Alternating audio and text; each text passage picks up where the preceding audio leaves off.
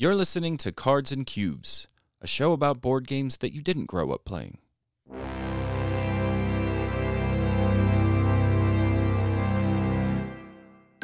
On today's show, we will be talking about some games that we've played over the last couple weeks or so, some games that we're looking forward to, and we will get into part 2 of our board game topic, board game etiquette, followed by our top 3 games that we've played too much. Today is episode 13. We are recording at Demolition Games. If you're in the Salt Lake City, Utah area, we all highly suggest that you come check out Demolition. And we are your hosts. I'm Brandon. I'm Christo. I'm Justine. I'm Matt. Oh my gosh, thanks for tuning in. I am so excited about this show today. Do you know why? Why, Brandon? No reason. I'm just happy to be here. It is exciting. So I had a recent thought. If you look on board game Facebook pages, including our own, if you're shopping on Amazon and you're looking at board games, it always lumps in board games with toys. Toys board games and games. and toys, yeah, or toys and board games. Are board games toys? Do you guys consider them toys? Heck yes. I don't play games with lots of miniatures. Those guys are playing with toys. I'm not a goofball like they are, right? I think they're toys. Yeah, I think that's like a mass market thing. Amazon, Walmart, I don't know, those places would classify them as toys, and I think there are games which are aimed at younger children. Well, children. So, yeah, some of them are toys, I'd say. I mean, you play with toys, you play board games. I think a big, I think here's like the difference is like board games have rules and boundaries. Toys don't have any rules, and the boundaries are set by the imagination of the user. However, I found that board games are sort of my adult toys. Don't think too hard on that one. But it's true, like I get a very similar feeling that I did when I was a child when I get a new board game, or when a board game is like set to release that I get excited about. It's like seeing a Ninja Turtle commercial when I was a kid, you know, new Ninja Turtle toy. Oh, definitely. I mean, to me, I think a toy is something that, you know, we play with to entertain ourselves. I was looking up the definition. It says particularly a child, but I think that's a dumb definition of a toy. I mean, to me, it's something you entertain yourself with. It's a toy. It's something you engage your brain and do creative things with. For sure. This is getting way too philosophical, but I mean, everything's a toy. Like a car is a toy, a boat is a toy, you know. No, you're right. It could be people's TVs toys. are toys, It's you know. It's just like everything is a toy. I mean, it depends on how they're you just treat larger it. and more complicated. So there you go. Larger and more complicated games. My car is definitely not a toy because I don't play with it. It's just a thing to get me from destination A to B. Yeah, but you know what I mean. Sometimes that's a person's hobby is working on their car, and they're very particular about their vehicle. So we will talk about some toys that we've played with recently, disguised as board games.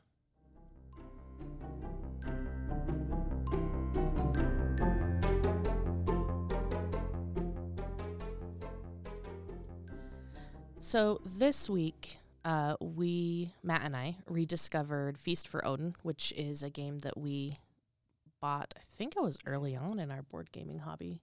Yeah, it was the end of 2018, so Yeah. maybe. So it's pretty early on.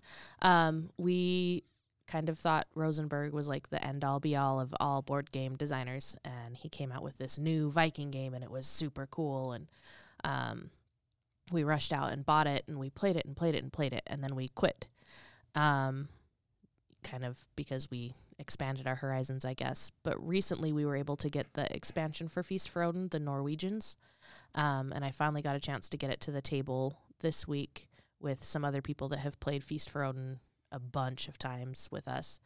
And I think it adds a lot to the game. I'm not a huge expansion person. I mean, I think for the games that we play over and over again, they're great. They're a way to add to the game, but I'm not going to run out and buy every expansion to every game I own. But I would highly recommend this edition. It adds in like kind of not variable player powers, but you have like your own little artesian hut that does things for you. So you might be a beekeeper or a farmer or a whatever. And then it adds in a bunch of different shapes of tiles that you can add onto your board. It's kind of like a pentomino game where you're trying to cover squares. I think it's just an interesting addition. It changes things. That's what I've heard. I've heard it's a must-own expansion. Definitely. Does it balance the game in any way? Because that's what I've heard about it, is that like it fixes supposedly things. I don't know. I've never played actually Feast for Odin yet. So Yeah, I don't think I curious. stopped playing it because we expanded our horizons. I think we kind of found some metas that were just too powerful and the game got stale. So that's what I wanted to fix. Yeah, so one of the things is in Feast for Odin, you have a stack of like 100, more than 100 bunches of cards of occupations, kind of like in Agricola. That, I mean, when Matt and I play Agricola, we take those out completely because we think they're dumb. It's kind of top decking, luck. Right. And so in this game, you have a bunch of occupations the same. And in the old game, if you draw the wrong ones, like you're just kind of screwed. If you draw the weak ones for your strategy, too bad. In this new one, you can discard your occupations for points. So like the first person to do it gets 4 points, and then it gets progressively worse, but so at least the occupations you draw aren't completely useless. I'm glad he's listening to feedback because Agricola, he went the other way. He just kept on designing more and more decks, and people said this is unbalanced, and so we just made like an even more powerful deck so you didn't have to play with the old cards. Yeah. And then I wasn't able to play with the animals like I wanted to. That was a big thing, is in the base game of Feast for Odin, animals are just not a viable strategy at all. If you try and go for animals, you're losing. And they said that this fixed it. I sadly wasn't able to play the animal strategy just because things didn't work out that way. But so I guess I'll get back to you on that one, whether it works out or not. All right, cool. This week I finally got to play Cooper Island. It's by the same designer as La Granja, and it kind of shares a lot of its DNA. In Cooper Island, you're drawing tiles out of a bag, but that's not where the luck comes in. And then I'd say its other primary mechanism is worker placement. It's a really tight game. You only do like 12 actions a game or something. It's one of those. And just like in La Granja, all of your ideas are really moderated by the game. If you want to try and do something explosive, the game will slap you in the face. There were cool things about it, but mostly I ended up not liking it because there's a lot of novel mechanisms and fun combos you might see, and then just there are things that the game put in on purpose to kind of make some of the mechanisms even fiddlier.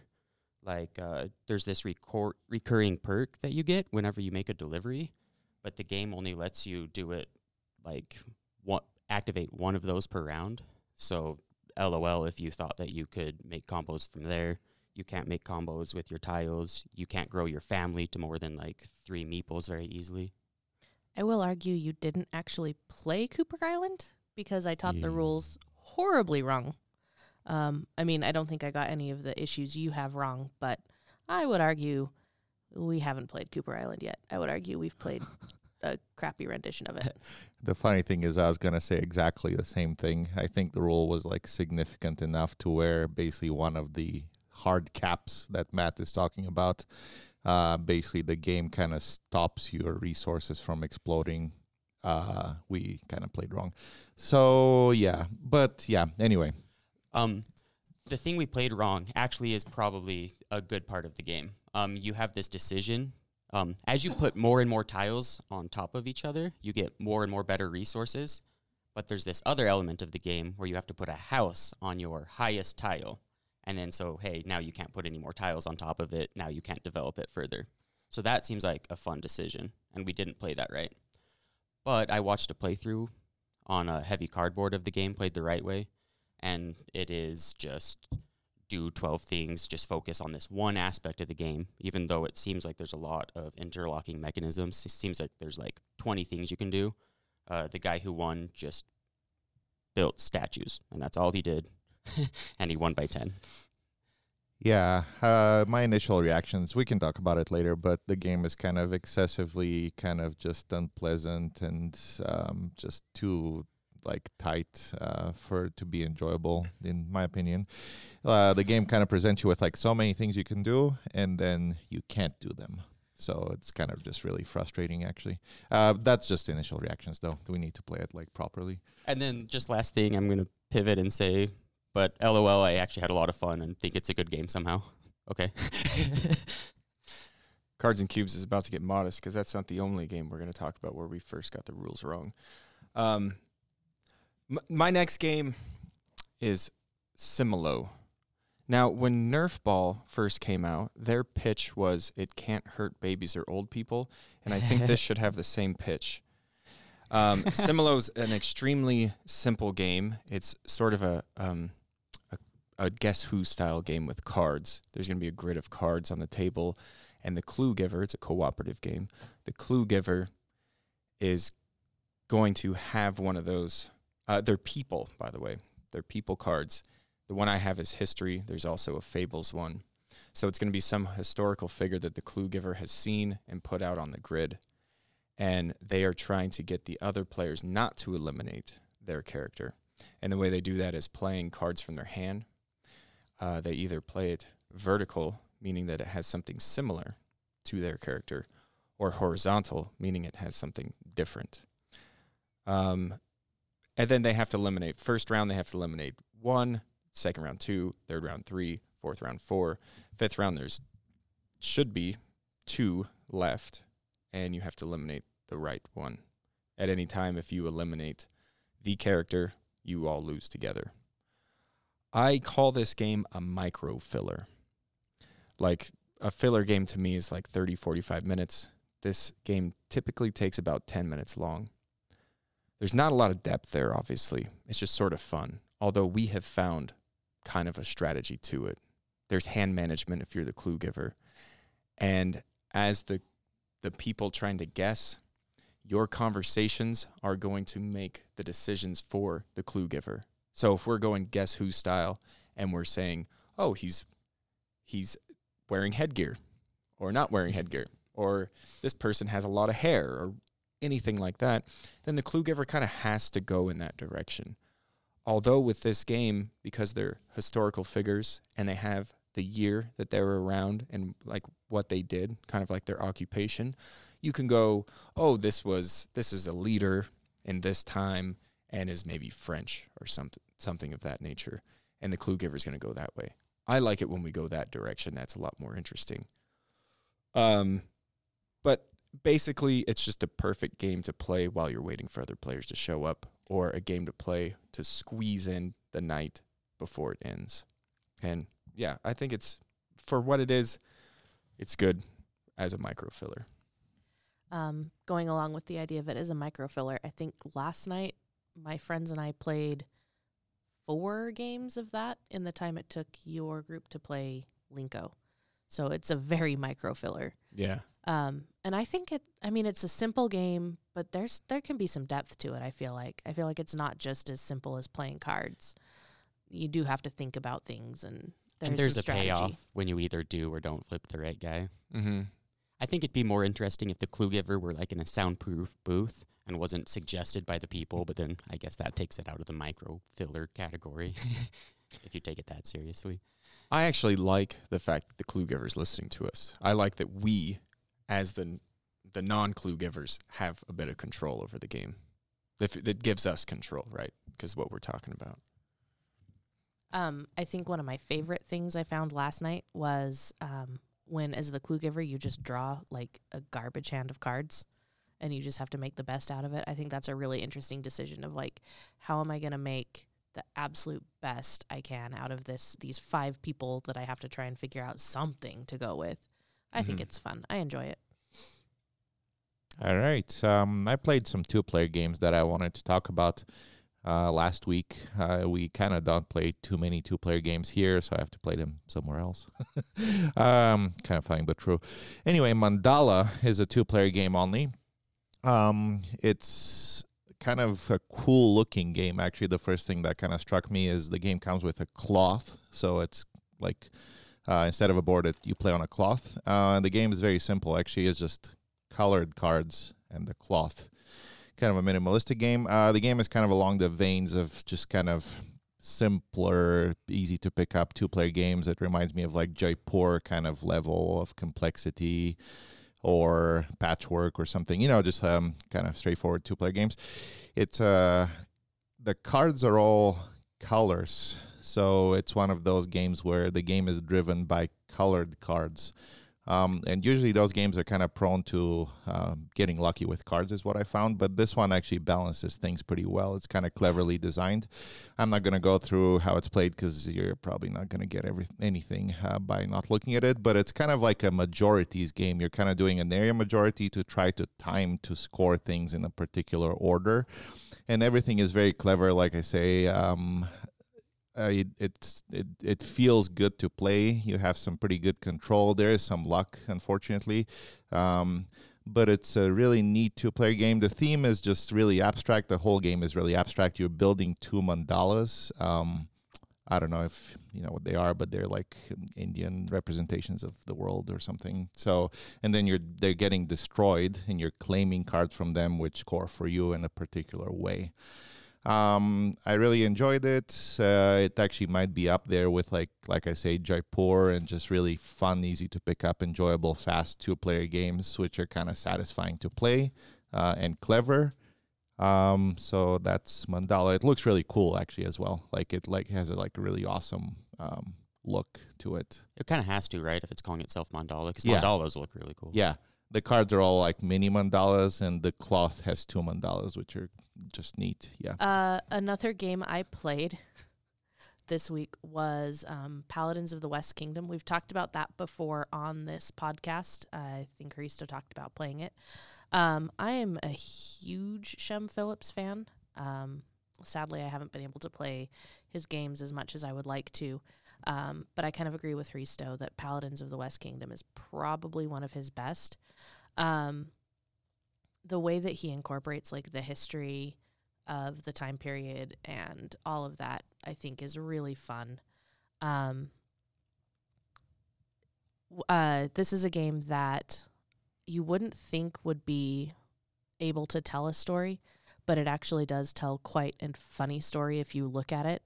One of the mechanisms is that you can either convert or kill the people that are attacking your city. Destroy, I guess. Actually, I think thematically you kind of enslave some of them, but yeah. Hilarious. Oh, yeah, Right. It's very funny.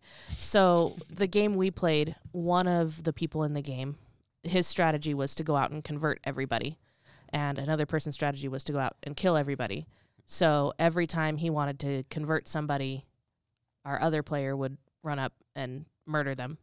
So it was pretty funny to picture like this priest running around the battlefield trying to talk to all these barbarians, and then this knight's running up and just like hacking and slashing and killing them as he's trying to convert them to Christianity. I don't care about the story as much, but I think it's a fun puzzle because you have all these different colored workers that can make these other different combos. So I really liked it too. Something for everyone. I also got to play a 2-player game this week, Kami-Sato. It's by Huchi Games, or Huchi, I don't know how to say it. I think it's like actually is how it's supposed to be Okay, pronounced. so I probably can't say it. But I don't it's know by if it's Hoochie. it's probably Well, not Huchi. it's Hutch, but it's not Hutch. It's like Huch. I think it's like Huch in German. It means like ouch. Actually, I was talking to Matt about that. I think it literally means like ouch. That's the name of their publisher. And so they're finally releasing some 2-player games that have been in high demand but low availability for a long time. Like we finally got Yinch for a reasonable price from them, and now this game we were looking So forward this to for is a long like time. this is like a 3rd edition of Yinch then, right? I'm not sure, but I know that for the longest time it would have cost $300 to buy Yinch, and then Right. finally it just came out for like It has a different look though. 40. This is like the 3rd different box it's had. On the inside, it looks the exact same. Right. I don't know. The about boxes are outside. different. I was gonna say Mhm. actually they're just straight reprints, but I didn't realize they were changing the box art. That's Maybe weird. they didn't, but I They- mean they the first shouldn't. the I first hope they when- didn't. when the second publisher took over, they changed the boxes. They used to be like really thin boxes. Oh you yeah, know? yeah. I know what you mean. Yeah. Yeah, the really old edition, like Yeah. 1999. Uh-huh. Like yeah. Oh, yeah. Now there's a ton of wasted space in the box. It might be the same box as True. the Yeah. last They're- reprint. They're all just like tokens in a board, and they're all super wide, standard, like 12 inches size box. Anyway, yeah. But anyway, I think I can describe this on the podcast. Okay, so it's played on a chessboard, and everybody has 8, more or less, queens on his back row. And every row and every column of the chessboard has one of each of 8 different colors, kind of like a Sudoku. And each one of your queens, your pieces, has its own corresponding color, right? So every row has a yellow, every column has a yellow, and each player has 1 yellow piece. Okay, and then so 8 times that for number of colors. Okay, so when you make a move, whatever square you land on, your opponent has to move that colored piece. And so that you just combo back and forth, and you just try and freeze each other out. And it kind of turns into a cool deduction game, you know. You say, oh, if I make you move your red can only go to, you know, these 3 different colors, which can only go to, which can only go to. And so it really makes your brain fire like it's, you know, just pure two-player abstract fun. I think that was well described, except how do you win? You get to the other side of the board. Also, you're saying they're all queens because that's how they move, right? Mm-hmm. Right. Gosh, I was pleasantly surprised by this game, and it is kind of a mind melt when you start playing. I mean, it's like any abstract game where you have to look at every single piece and my problem with this game, because I lost, and I think this is why Risto lost, was I kept looking at my opponent's pieces thinking they were my own. And it's not a problem with the game. Yeah. There's black and white not the game's pieces. fault. It is, but I just thought it was kind of funny that Risto had the same situation. But it's Yeah. definitely not the game's fault. I mean, it's literally like our first game. I think you need to play it like 20 times to start understanding like how to control the game and stuff. And this is an abstract game that I actually would play 20 times. I think this is one that I have to own. I have Yench, and I have a couple other abstract games that I like. Talk, I think it's pronounced Talk or Tack, maybe Tack. But I think this is one that I have to add to that abstract collection. That is a small collection within my larger collection because I'm not that huge a fan of abstract games, but this one works so well. And it's fast too. Right, you can play a big, long series, but if you just want to play one game of it, Mhm. it's less than 10 minutes for sure. Yeah. And I like there's a mechanism in it where if you do play a big long series, so you play, you can play best of 3, best of 5, best of 7, 7, 15. well, however. But every time you win, you get a little token on the piece that you made it to the back rank with, and it gives that piece a special power. They can push other pieces around. It's like promotion, I Yeah. guess. And they're also points. So like the first token on a single piece is worth 1 point, and then 2 points, and then so it escalates. But it's really fun. I'm not like a huge 2-player abstract person, but I like Camisato. Agreed. Okay, so I just want to quickly go over some of the new stuff that Marvel Champions came out with that we got a chance to play. Not we as the podcast. So Ms. Marvel, not Captain Marvel, that comes in the base game. Ms. Marvel is like a teenage superhero. She's all stretchy. She has a protector deck, and I'm not going to go through a lot of the hero packs just because if you like that hero, get it, right? It doesn't change the game dramatically. Then Captain America came out. I also haven't played with them. I let the other 2 players that play with them first. The one I want to talk about really is Green Goblin. The Green Goblin scenario pack comes with 2 scenarios. The second one is just like a hard villain, basically. Like they have minions that come out that just automatically attach themselves to you, which if you played the game, you know that the way to avoid minions attaching themselves to you is you pull them in a boost card. But if you pull them in a boost, they still attach and attack. However, the first scenario, the Green Goblin has 2 sides of his card, which up until this point, this is the first time we've seen this. He has a Norman Osborn side, and he has a Green Goblin side. If he were to attack his Norman Osborn, he will put an infamy token on a card called Criminal Enterprise. If you were to attack him, you take tokens off of this Criminal Enterprise. If this Criminal Enterprise has 0 tokens on it, it flips to a Madness state, and Green Goblin comes out. Green Goblin will attack when he flips immediately, and then on his phase, if he were to scheme, he takes a Madness off of the state of Madness. And if the Madness clears, then he goes back to Norman Osborn. This is interesting because you can't deal damage to Norman Osborn. You only could do damage to Green Goblin. So, and you don't want those infamy tokens building up because there's cards in the deck that will hurt you. How much are they going to hurt you? Depending on how many tokens are on this card. So it's this weird balancing act of you want to wait to flip Green Goblin until everybody has a good amount of damage they could deal to him. So this scenario took a long time. It took about almost 2.5 hours because I think we played it right because we beat him, but we were waiting for an arsenal of cards in front of us before we flipped. And we flipped, and then we dealt a bunch of damage, and then we let him go back to his Norman Osborn side, and then we, again, built up an arsenal, hit him. It was long, but it didn't feel that long. I was still engaged. I wasn't waiting for the game to be over. I wasn't like, let's just die, whatever. So I would say that this scenario is pretty interesting. If you're into the Marvel Champions universe, I would say definitely this is worth picking up. And just to note, they announced Thor, Hero Pack, and Wrecking Crew Scenario Pack. Nice. I actually was thinking, you buy scenarios. Can you play without the scenario? I don't know. Well, Because it comes with a villain, right? The villain can is you play, the scenario. Yeah, you can't play the villain without playing the scenario. There's no like base rules or something or whatever. Well, I mean, you're there's playing the scenario. I mean, that's actually, I don't know. Maybe my question is dumb.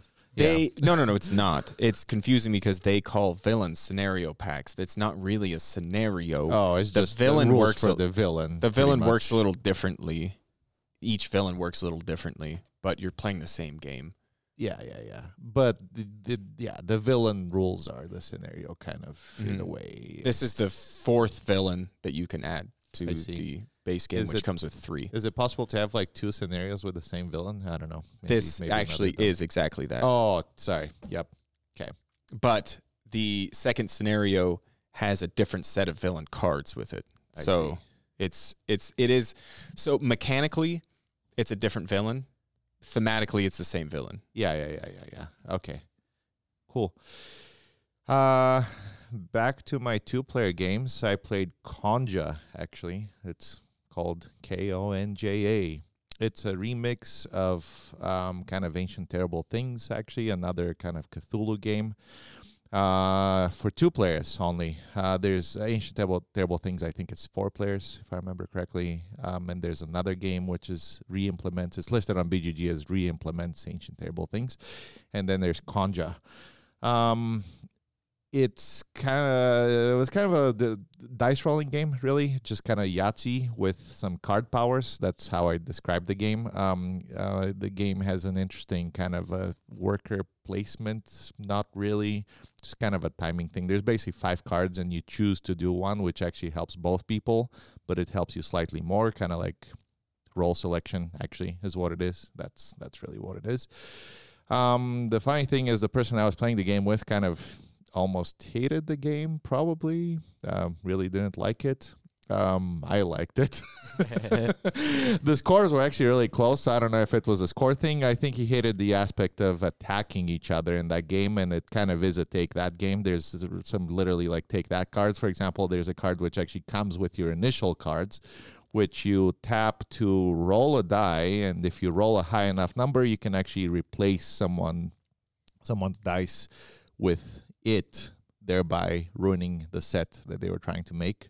So it's basically kind of like a knock each other. I really like take that in 2-player games. Yeah. No, I was going to say, actually, kind of was really bad. And I was just thinking like, if in a 3 or 4 player game, that'd be just hilariously like horrible because it's basically like a heavy take that, like skip your turn game or something, you know. But in a 2 player game, it really works, and I think that's actually kind of the key for those mechanics is when there's like a lot of heavy take that. Maybe it should be a 2 player game or some kind of a teams game or something. The theme is, again, kind of whatever. You're shamans and you're trying to summon rain clouds, actually, of all things. And you're using these like spells to hurt each other and get resources to summon rain clouds. But basically, like I say, almost surprisingly, because I mean, it's my game, so I looked at it previously, but it's kind of a game that you should not take seriously. The scores were close though, so for how take that it is, it's kind of fairly balanced, I think. Kind of a fun, just dice chucking, hit each other game of some cool decisions, actually, is how I describe it. The art's also pretty cool. I enjoyed it. So, Conja. Okay, so a next game that I want to talk about, actually, we've all played, and it's First Contact. So we could all kind of discuss it. Mm-hmm. But what's First Contact? The theme is aliens come down to ancient Egypt, and they go to Egyptians, and they say, I want some things. But they don't speak the same language. So the humans go, hey, look, here's a cup, a comb, and a hippo. Tell me in your language what this has in common. And then they give you that symbol, and you say, cool, now I know a piece of your language. And then they say, let me give you a sentence in my language, figure out what I want.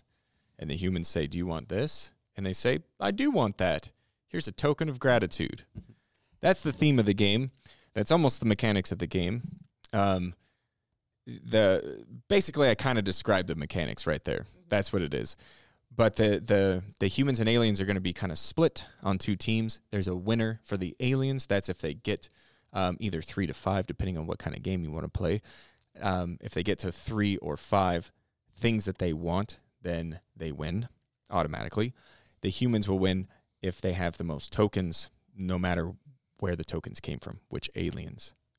The board is a grid of cards, much like Codenames. The aliens are staring at a card that's much like Codenames as well, that shows them their color of card on the grid, cards that they need to get. The humans will take a turn, again, turning these, like tapping these cards to have something similar about all of them that they're trying to say, maybe alive or maybe round. The aliens will discuss, I think he's trying to say this or this. You have a board of English words along with alien symbols. That's the alien board. The humans will have the words with a blank spot to be able to write in these symbols. The aliens will show the symbol. Everybody sees it. And all the humans could kind of write down what they think it might be.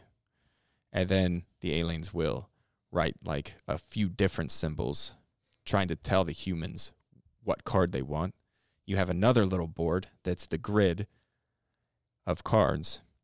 You'll mark one that you think the aliens want. Everyone will show it. If you got it right, you get a token. That's basically the game.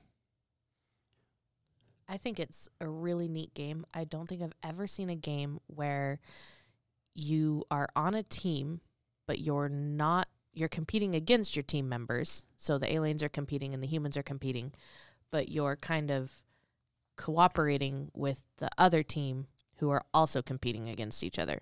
So like I, as the alien, am cooperating with all of the humans, but competing against the other aliens. Yeah, that's true. Because like if I'm a human with the other humans, we're all giving each other information. Mm-hmm. We're not discussing it, but we are giving each other information. And yeah, as the aliens you're talking about, does he mean this symbol or maybe this symbol?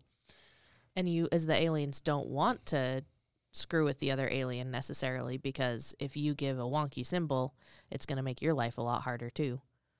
Yeah, sometimes I can't wrap my head around who's benefiting from good actions I do, because everybody gets the same information. That's the conundrum there, because as a human, you can tap the obvious cards and tap a couple animals and a human being, and obviously it's alive, and everybody knows that. Or you can tap some obscure things and hopefully confuse your competitors, but at the same time you're going to confuse the aliens, which are going to confuse you. Oh yeah, the confusion will come full circle around back to you. And it's kind of a game of confusion, which might be painful, but I find it to be kind of fun and funny. I kind of want to steer toward the confusion in future playthroughs. I want to kind of just, make More hard confusion. clues, and we have to hold things in our head. If the aliens ever don't agree on something, then the game tree kind of splits, and one alien says, I think it's this word, and the other alien says it's that word, and then so that's another thing you have to hold in your head. Mm-hmm. I think that's a way to make it be not too easy, because there's this unfortunate lucky thing that might happen where the humans choose the cards in a certain order, which just super benefits one alien. They can happen to choose all of the red alien's words, and the red alien just has to give one-word sentences. The humans just matchy, and the red alien wins. There's a problem. I turn one card, and then that's it. You give me that symbol for that one card. Then on your turn, if you happen to have that card, that's what you want. The alien wants that card. You write that symbol down that you just gave, and you get that immediately. That's a problem. Nothing else. I was going to say, actually, my reaction from the game is it's kind of a really fascinating, almost like academic exercise or something, like proof of concept game about like the cool concept of learning a language through a game. But as a game, I feel like it's a little bit random. It's kind of slightly unpleasant because of all the confusion and like the 50-50s, and like basically the game is kind of like, what does anyone want? And like it's just like some turns are just like the aliens give you what they want, and actually the cheesy thing is you should really kind of give like not clues. What I mean is the aliens can actually request not that and not that and not that, which kind of makes it into like I'll just choose randomly one square of the remaining grid, and hopefully that's what they want. And there's kind of a lot of luck and confusion, basically, in the game.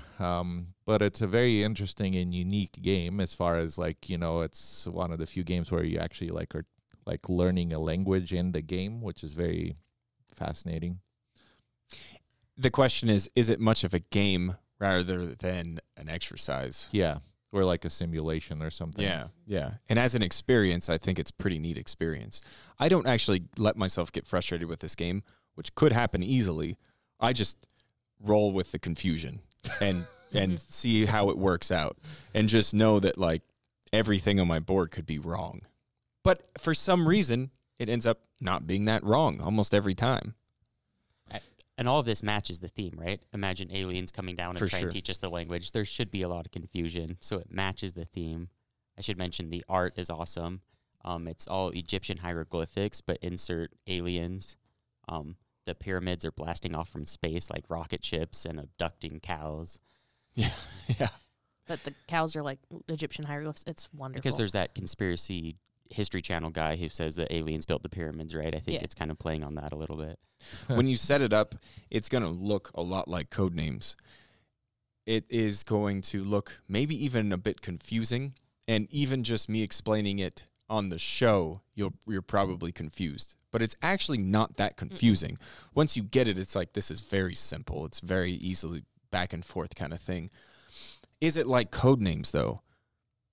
I mean, there's similarities, and more the similarities is, I think, the look of certain things. But it does not, to me, feel like Codenames, almost at all. If anything, it's Codenames with a few extra steps as well. I feel like it's Codenames with like more confusion.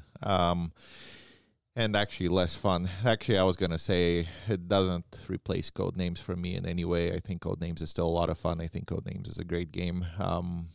This is a really neat concept, but as a game, it's kind of pretty wonky in my opinion. When was the last time you played Codenames?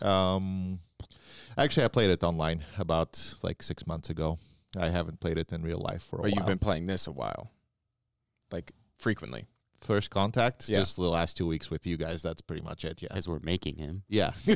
that's pretty much. Actually, yes, it's probably true. Actually, like given the choice, actually, I would probably pick Codenames between the two. Like if we're like, oh, let's play First Contacts or let's play Codenames. I still like Codenames. I don't know. Maybe I'm like alone in the group or something. I don't think it's lame. I don't think it's overplayed. I think it's a fun game. So I do like Codenames, and I do agree with you. I think it's a more fun game, Codenames. The thing is I've played Codenames so much that I just like want something different, and that's what this offers. And that's what I'm just saying. Like I've been playing this a lot more frequently than Codenames, and given the choice right now, I would say First Class. If I played them both the same amount of times, then I might pick Codenames. I just think, again, the pictures you paint in your head during First Contact are so funny. Like, the theme in First Contact comes through really well. The theme in Codenames is pretty pasted on, I feel like. That's a good point. The theme does come through on this. There's kind of no theme in Codenames. I would say the theme is just so dumb. The theme They is should the have made a pictures. different. They should have Kind made. of- They kind should of have made funny. a different theme. Like it doesn't make sense that you're like calling agents. It's just like No. You're trying to find the agents. You're Yeah. whispering their ear, the code name. And It's if just they're so a dumb. civilian, the card that you put on it very much looks like that civilian's like, huh? What the heck? It's actually true, yeah. The theme does come through way more than First Contact. There's like not even a close comparison. So yeah, I agree. Well, that was our games played. Up next will be some games that we're looking forward to.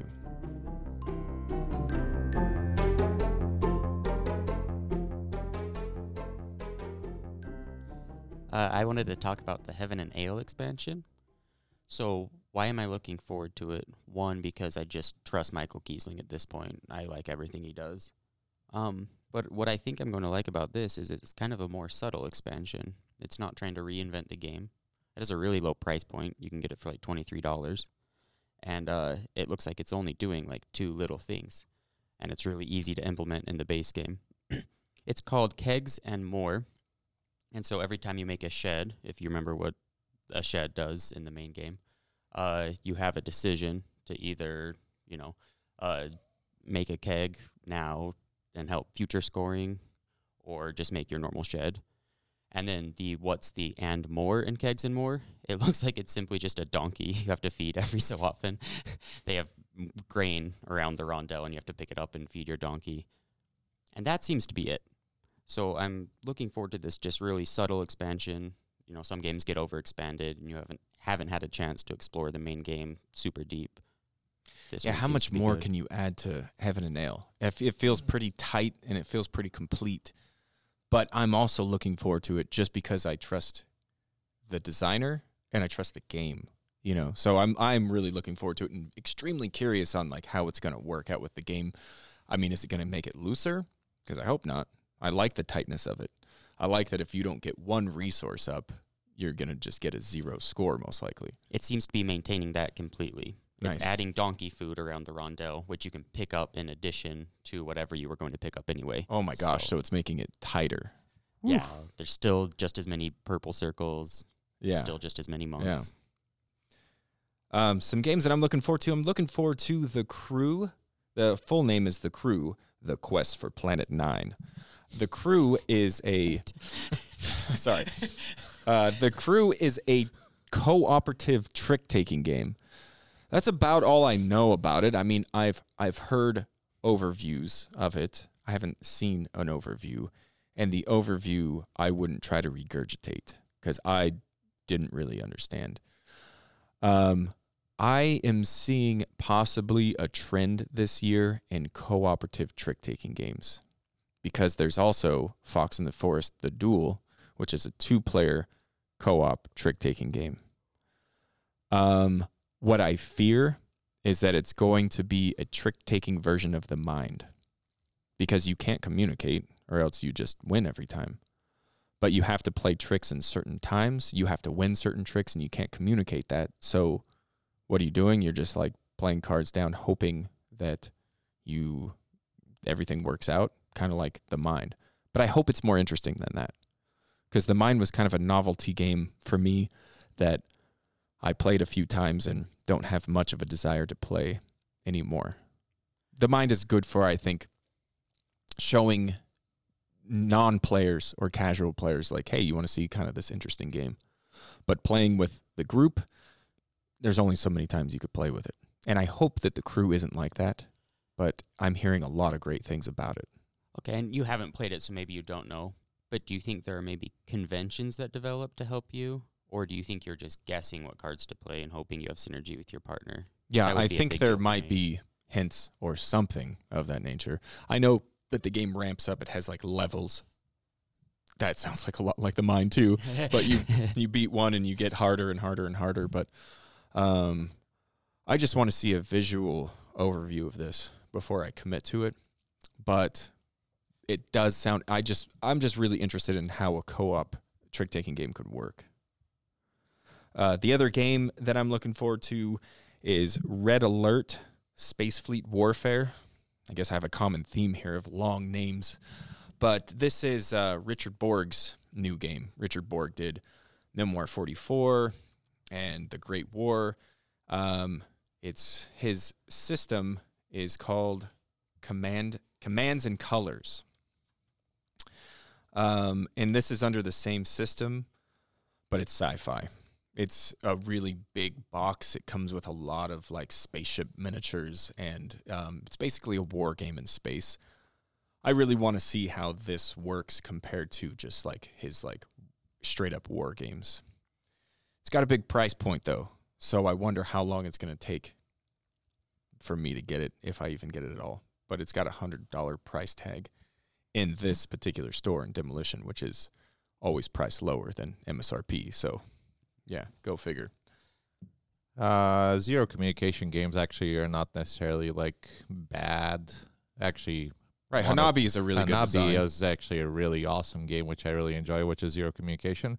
The funny thing with them is you can't correct mistakes until the game is over, so you're just kind of like painfully just like, but you can't say anything. I would argue that Hanabi is limited communication, not zero. No, because you are touching cards. That is a form of communication. Yeah, well, actually, that's kind of true. Yeah, that's actually a good point. I was gonna say the problem with the Mind that I had is like it's not just no communication, but there's also like no information to lead you as to what you should be doing. What I mean is like, well, there's numbers, but whatever. Let's just anyway. There's if the game has like decisions that you can, or like things that you can look at that can kind of influence, you're kind of effectively communicating to your point. You know, like it should be fine. I think it's not necessarily a problem. People have devoted their lives to bridge. You're not allowed to explicitly communicate in there. Well, there's like ways to communicate. There's a convention to communicate with like trick-taking games with partnerships. Like if I play this, then I'm trying to like clear it at certain points in a vacuum. In the game it's way better than you can tell how many cards you're going to play, but you can't tell how strong they're going to play rules for some kind of limited communication games. Yeah. I never like those. Zero communication is usually better. What you're talking about exactly, but anyway, I've actually kind of not been looking forward to many things over the last couple of weeks. I'm kind of going like waves of like looking forward to new stuff and then not. I've been kind of looking back actually at playing some older games that I have. But if there's something that I'm actually looking forward to is maybe playing like more of a campaign game or something, or just a game with like an arc. We've been playing Glenmore 2 and Holding On: The Life of Billy Kerr with our group-ish, and I've really enjoyed those games. So I'm just kind of looking forward to maybe just doing, after we're done with those, maybe another game of that kind. I was looking at like King's Dilemma. We were talking about Brandon with Charterstone. We haven't still played that. That's like an old game. That's a campaign game. But Maracaibo actually has a campaign, so maybe that's a cool thing to get into. So that's actually something I'm looking forward to, is maybe some kind of more kind of repeatable game experience. I don't know, just something like larger, like a story, or that has an arc. Another thing just to mention, as far as Kickstarter goes, the CMON Time Machine is happening on Monday, and it's kind of funny that side note for Kickstarter. It's kind of funny that in the email they listed all the possible ways that inventory can run out.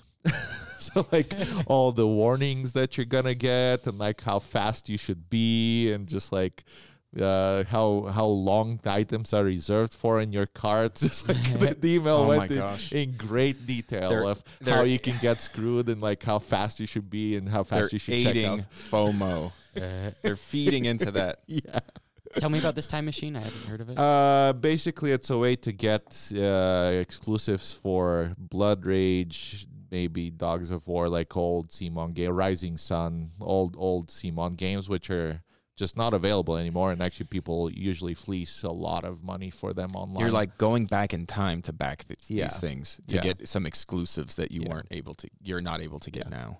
Oh my goodness. So because people like literally resell, and actually they do sell for like hundreds of dollars online. I think the exclusive expansions for like Blood Rage, for example, I think are going to be pretty popular. So I don't know. We'll see how that goes. But anyway, yeah, supposedly they're clearing their warehouse and like this is it. But I don't know. I'm almost thinking like if this goes well, maybe they reprint them again in like 3 years or something. I don't know. Who knows? No, for sure. I would not believe it until they like delete the files. They can't. Show me you have no backup. Yeah. Because if things are going for hundreds of dollars on the secondary market and you can just make them for free. Yeah. Well, it's not make them for free, but I mean, they have like the molds and whatever. But I mean, I don't know. It's a weird thing with CMON, but I mean, it's happening on Monday, I think. So it should be exciting to see if I'll get anything or if anyone will get anything from our group. I think maybe other people are doing it. I'd like to hear more about this after the fact on our next show. Yeah. Well, we'll see how the goes. Experience goes. I mean, it's probably going to be like the website is down and then like everything just out. that's usually how these things go. Actually, I've actually participated in like, well, not in this, but just other things that are kind of rushy. And yeah, it's usually like you're trying to refresh and the website's like not responding and then just everything's gone. Actually, sales on Black Friday sometimes. People are like Miniature Market and others, they wait until like someone hits the button and then like literally like 1 or 2 minutes later everything's just out of stock. So that's anyway, we'll see how it goes. I am looking forward to, and I will say I have been completely taken in by this game for silly reasons. I'm looking forward to Isle of the Cats. Oh yeah, the polyomino style game with cats. Yeah. So I am enchanted because the only game so far I've heard about cats is Cottage Garden, and that's like very minimally involves cats. So as far as I know, in this game, you're like trying to rescue cats from this island before this evil man comes to like kill them, which is horribly sad. So I'm gonna fix that storyline in my head. But all I have heard so far is that you're like collecting different types of fish to entice different shapes of cats onto your boat. Like, it sounds ridiculous. No, I've actually heard good things about it. I mean, I feel like there's been this huge influx of polyomino style games. I thought you were going to say cats. No, that's been happening for a while, right? But, yeah. But yeah, as Hristo can attest, cats are my thing. I like cats. There's like 6 different cat meeples that look cool. Yeah. We pre-ordered it, by the way. Surprise! Okay. I have a Kickstarter coming someday called Calico, which is kind of cat-like, but I don't know. We'll see how it goes. I'm so much more okay with you ordering games about cats than any more actual cats. So I guess I'm happy. You've been ordering cats? Ordering cats. Like mail we have order. Enough real cats. We only have 2. I would like to note that I played Lorenzo a few times this week, and I'm always looking forward to playing more Lorenzo. Every time I play it, it reminds me of why it's one of my favorite games. And I think I like Lorenzo El Magnifico more than I like myself. No. Well, I mean, board games don't complain, and I complain a lot, so. All right, so that was some games that we're looking forward to. Up next is our board game topic.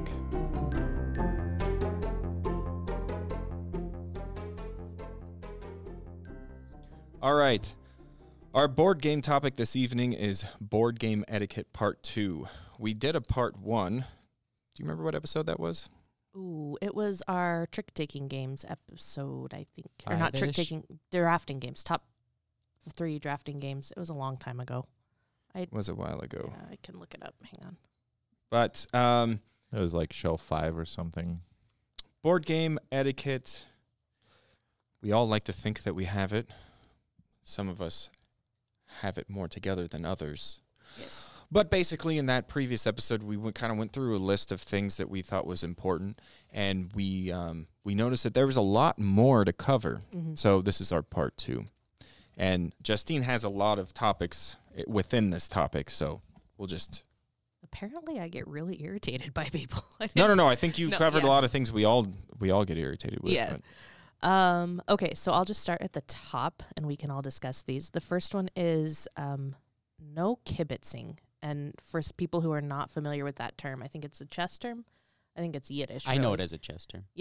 And so kibitzing is basically when you're not involved in the game, standing off to the side and telling everybody else what to do.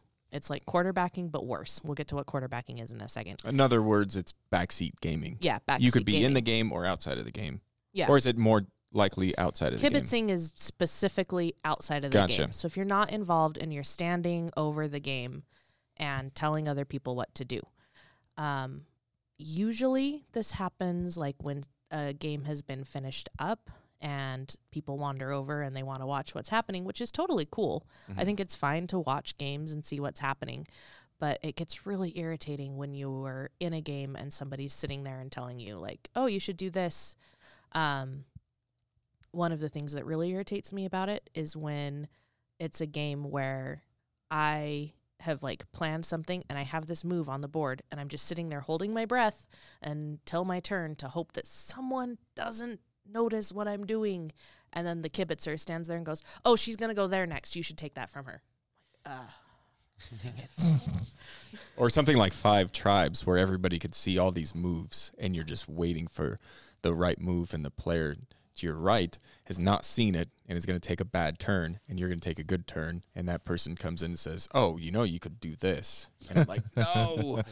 I've seen 2 examples of this. I've seen people walk up mid-game and tell you what you should do, right? And it's like, well, you don't know what I've been building to. You don't know what's in my hand. You don't know what's in my head. And I don't feel like catching you up. Like, let's stop the game while I tell you 3 paragraphs of my strategy. Everybody else plug your ears. Yeah, right. I've also seen in co-op games people walk up and say, oh, this is always the best thing to do. And then I've seen the player involved and the player not involved argue about what's the best thing to do. And it's like, come on, you're not even playing the game, I don't usually plan on like going for things based on my opponents not noticing. I'm not saying like, Christo probably won't see this. I'll go for this. Oh, somebody walked in and showed him. I get mad at kibitzing more when people tell me things that I didn't see because then I don't get the satisfaction of it. I don't get the credit to myself, right. like they're depriving me of the fun things I can do in the game. It's like, oh, okay, maybe I would have thought of that, but... Also, sometimes you're not going for the obvious thing, right? That could be your strategy. You could have some wonky strategy that you're hoping to work out, and they're telling you the obvious one. And you're like, well, I'm not going that direction. For me, it's kind of like I just don't like, advice really from inside or outside the game. I kind of want to play my own game. So that's kind of what it comes down to is just like, it's just noise. We're all To me. seasoned gamers. Do we need to tell each other advice on things? And if Not actually really. the funny thing is if I'm making a mistake, I'd like to make the mistake so that I can actually play better next time or Right. like Learn realize from that it. I'm making, learn from the Yeah. mistake, realize that I'm making a interesting mistake. things happen from mistakes. Yeah, interesting things happen from mistakes. Maybe like I want to do something suboptimal just because it's like weird and it's going to change the game in some way. I don't know. I think the other thing about kibitzing, and this kind of goes along with almost like I don't want to be like, don't talk to me while I'm playing a game. But if I'm thinking about my turn really hard and you come up and start having a conversation with me, it really throws off my groove. And like Yeah, I'm sitting there for and sure. thinking, yeah. So yeah, kibitzing is a no-no for me. Going along with that is quarterbacking, which is basically playing somebody else's game for them from within the game. So I guess there's like a slight distinction. The most irritating version of this, I feel like, is when you are quarterbacking in a way that makes someone do moves that benefit you or that hurt other people. So, to benefit yourself. To benefit yourself. He's about to win. You better do this to them. Yeah. Yeah. Yeah. Or when you don't take it well when someone doesn't listen to your quarterbacking. Yeah. Now, sometimes you can say, hey, I'm about to win if you don't do this. I think that's good sportsmanship sometimes. Like, Yeah, hey, for don't sure. overlook this thing because it'll ruin the whole game. Yeah. Sometimes I care more about how a game works out for the sake of the game than like the ego of, oh, I won. Sometimes I'm interested in the design and how it works, and I want it to play how it should. And if somebody makes a stupid blunder, I do want to fix that. I don't want to just win because, haha, you missed this.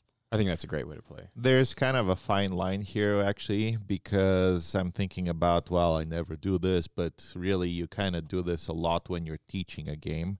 And there's a fine line of telling people like what their options are versus what they should do. And I really try to like regulate myself. Sometimes I kind of veer into the territory of like when I'm teaching a game, like, oh, you should be aware that you can do this, you know, like, haha, you should do this. But like, it's one way to say it in a way of like these are what your options are, and another way is like you should do this because that's what you should do. You know, I don't know if you guys are getting what I'm saying. I am. But No, definitely. Yeah. but it's a danger when you're teaching the game to a new person because you kind of want to tell them how to like not fail at the game, and that's kind of quarterbacking. But I feel like you should like regulate yourself to a degree where you're not literally playing the game for them, just showing them what's possible. maybe include that in the teach. Like tell them money's tight, so going for money spots, whatever, is probably always viable. Or Yeah. just include things in the teach rather than during the game tell people where they should go. I am fine with like reminders of like, ooh, if you go here, you're not gonna have money, and remember what happens when the Yeah, That's big true. blunder Like, warnings. just Yeah. blunder warnings. That's Yeah. I'm fine with that actually when a new person is playing a game. Also, I think certain games maybe are an exception to this rule. I feel like quarterbacking is a mechanism in certain negotiation games, or kind of like Ori take that game. Sometimes you want to puppet master the other people, but you know when you're playing that game. The funny thing is there are games which are literally quarterbacking. Like I'm the Boss, I think, is a quarterbacking game. Like you're anyway, like they're built around the mechanic, which is hilarious. But usually, like the games we're talking about, I think are like Euros that are like not team based, you know. That are on a fine balance, and Yeah. if two people team up against one, Yes. it's terrible. Yeah. Justine had a good point off show that I want to mention with quarterbacking is that sometimes you have to quarterback. Maybe the person is having a rough time and they don't know what to do and they're kind of asking for help and you have to quarterback them. That is actually sometimes an unfortunate thing. Yeah. Is if a player has got involved in a game that's too much for them and you basically just have to play the game for them. So that's the other side of quarterbacking that could be a detriment to your game as well. We've never had that issue here. I'm just kidding. But I think like it's really important. I've been in that situation a couple of different times, and I feel like since I have that teacher personality, like I'm the one that jumps in to kind of help out when that happens, because it does happen where you're thinking like, oh, I can totally play this game, and it turns out to be way out of your league. You have no idea what's going on or how to play. And the only way for the game to progress forward at this point is for someone to help out and say, this is how you do it. But I think it's really important to be really mindful of how you're quarterbacking them when you're doing that, and quarterbacking in the way that's going to maximize everybody else's fun. So don't use them as like your own little pawn. Speaking about keeping the game moving forward, some of the worst examples are it gets to your turn and you don't like what the person before you did, and so you whine and whine, kind of expecting them to then take it back before you take your move. That actually happens kind of a lot in this group. Yeah. I think the answer is to help people out in situations where they're struggling. I don't think it's like, well, you got involved in this game and too bad for you. You know, they're people we're playing with, and we should help them out, and then maybe have a talk with them and say, maybe you want to try out a different group that's playing simpler games. Yeah. But I think like in that situation, it's really important not to quarterback into hurting somebody else. Into your favor. Yeah. Right. Yeah. Like for me, when I do that, I kind of just accept that I'm going to lose that game because if I'm quarterbacking them to hurt somebody, it's going to be me because I don't want to be. I think that's the right. Or the answer. right situation where if they have a move that's going to hurt you, but that's the move they should take, Yeah. and you're quarterbacking with them because they don't know what they're doing, then you do not withhold that information. Exactly. Okay. Keeping within the game is, Matt touched on this. Don't mind when people take turns or actions that are going to hurt you. Like, please. It really slows down the game. It's just not necessary. And it's Yeah. also, at the end of the game, a game is a game. So, Yeah. I mean, take every win or loss with a grain of salt. And I kind of don't like the metagame implications of this. If people are bad sports and somebody's a good sport, if we don't feel like having a confrontation or something, we maybe will punish the person who's a good sport just so they don't yelly at us. And that's kind of bad because if anything, you should punish the person who's the bad sport. Yeah, yeah. They dissuade Something you from that it. may not be on the list is good sport and bad sport. Yeah. I think that's exactly. like my biggest pet peeve of games is a good sport or a bad sport. Yeah. A sore winner, a sore loser is what I'm talking about in particular, though. And they're both rough to deal with. They are. Knizia actually has a really good saying about this, which is, he said, when playing a game, the goal is to win, but it's the goal that is important, not the winning. Mhm. Basically, it's just a board gamer version of the saying, it's not the destination, it's the journey. Exactly. We should all be playing to win. We should all be trying to win. Mm-hmm. But whether we get there or not shouldn't be the most important thing. The Right. most important thing is that we played our best and learned from whatever mistakes we made. Yeah, I'm that's pretty a s- bad at this, actually, I'll admit. I've been trying to get better, and actually, if you can believe it, maybe it used to be worse. So, anyway, that's that. You're but talking about That's kind of tough. the win thing, not the good sport, bad sport. You're a good no, sport. no, the good sport is fine. The whining, because sometimes someone takes your action, and it's really painful if it's like right before you, and you've been building up to that action for like 5 turns or something. So you're just like, I'd have to like rethink my whole game, and it slows down the game, and you take a 15-minute turn, and that's just very unfortunate. But like I say, I try to not whine too much, I guess. But I don't mind that so much. I don't mind if someone like takes a move that hurts you or that you were planning on taking and you go, oh man, that really sucks. But then you do move on. It's when you're like, no, why did you do that? That was so bad for you. Do this Oh, other thing. yeah. When you Please make it I personal. don't Yeah. question them. To me, it's like a fact. Like, it's just like, it's done and it sucks. So now I have to Yeah. rethink my whole game. Yeah, I would say you're actually a good sport, and you actually say funny things when people troll you. Yeah, like I which hate you. Yeah. Or you're evil. is- That one's Yeah. I me. think people I'm troll evil. you more. I think you get more than your fair share of the trollage because of that. So maybe you're So too I think good of a that's part sport. of So you're saying I should like start whining? no, I think that's part of like the in game, inside the game thing where you should be really into it, right?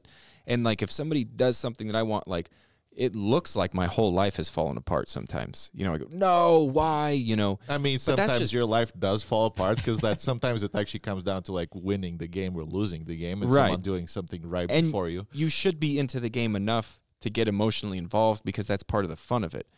But it's carrying it on and on and on, or obviously making too big of a deal of it. Also, we're talking about these things, and we're not perfect at all of them. Oh, no. We've all fallen victim to some of these things. It's just all about being self-aware, self-reflective, and trying to work on these things. If you're actively working on something, that's fine. You're never going to be perfect. It's all Exactly, about yeah. actively working on things. Yeah. But Uh, it's like at the end of the game and you've lost and you're just like, cuss fit happens. Or you've won and you're like, in your face. Like that's, if you're playing like a 3-hour game and everybody's trying their hardest and somebody wins and they're throwing it in your face, it doesn't feel that great, right? Mhm. No, I kind of don't want to like play with those people if that Yeah. happens, to be honest, because like it's just like stupid because you are not gonna win all games that you play in your lifetime. And it's just like silly to be like, haha, I want suckers. You're Yeah. all like really dumb. And like, you know, like you're probably not likely to win like the next game, you know, like whatever.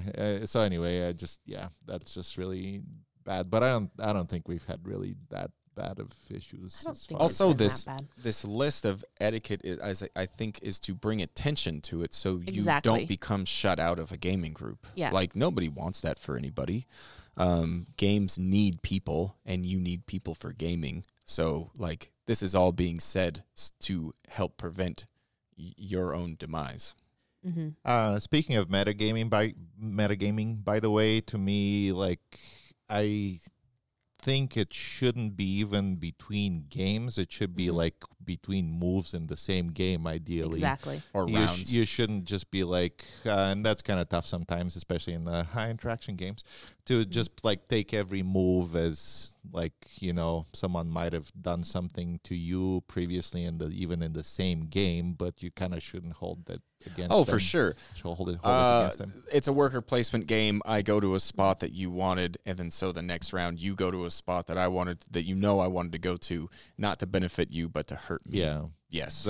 That's yeah. And I think we talked about that a little bit in the last episode of Board Game Etiquette, was like that metagaming thing of like anything that happens should stay in that game. Don't take it into Right. take it But forward. to Risto's or point, even that Yeah. in that move, Round to probably, round. Yeah. or something. Yeah. Exactly. The other big one, and again, this comes with a caveat because there are times where this is fine and times where it's not, and this is taking back moves. So, and this can go anywhere from, to me, if you look down and you realize I had the choice to take like 3 coins and 2 wood or 2 coins and 3 wood, and I took the wrong combination because of this plan that I had and I miscalculated. Like, okay, fine, change it out. If you look down at your board and you're like, oh my gosh, I should have taken this action, but like the other player's already halfway through their move, or even worse, like it's already gone around, like you missed should the live with train, it. buddy.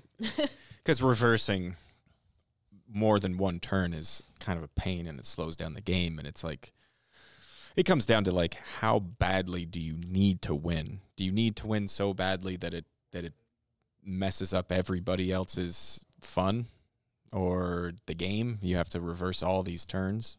For me, I would never reverse more than one turn. That's just ridiculous. But I'm actually fine with reversing this turn, assuming the game doesn't have elements of like revealing new information where people have gone a card flipped or something and like, oh, I really wanted this, but because you have more information now. If it's some kind of like I didn't think this through kind of move, which doesn't involve new information, I'm totally fine with like taking it back. Actually, that's perfectly fine with me. I have that exact same standard. As long as you don't have to reverse other people's Oh turns. yeah, Yeah, no. As long definitely. as it's just you Yeah, and like yeah, for sure. something like instead of a coin, I should have got a guy, and like there's no new information. You just That's perfectly fine. thought of it better. I think the reason I'm fine with that is because the alternative is having like chess rules or something, which would just slow down a lot of games because you would have to be absolutely perfectly sure that you have exactly what you need, which would increase like thinking time. That's Super the- agree. Yeah, Yeah. yeah, But anytime new information gets revealed or something happens, you should not take Yeah. back your turn. yeah, definitely. Another kind of take backsy that I'm completely okay with, but some people still ask about is, oh, when I built this statue, I should have gotten 5 points. Dang it. I'm like, just move your marker 5 points. Yeah. That doesn't affect things. But I'm people are really perfect. polite and ask about that. Yeah. I don't even ask. I just move my Right. marker 5 points. Oh yeah, if it's points, it's just like, Yeah. or I should have Take your received points, this. yeah. You should Yeah. just Yep, receive this. definitely. Like, you're kidding me? Yeah. Yeah. And again, like all of these things I think have times where they're okay and times where they're not.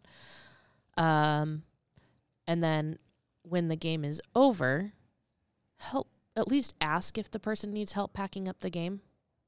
Like I've had this happen to me multiple times where it's a game that's a pretty hefty task to take out and put away.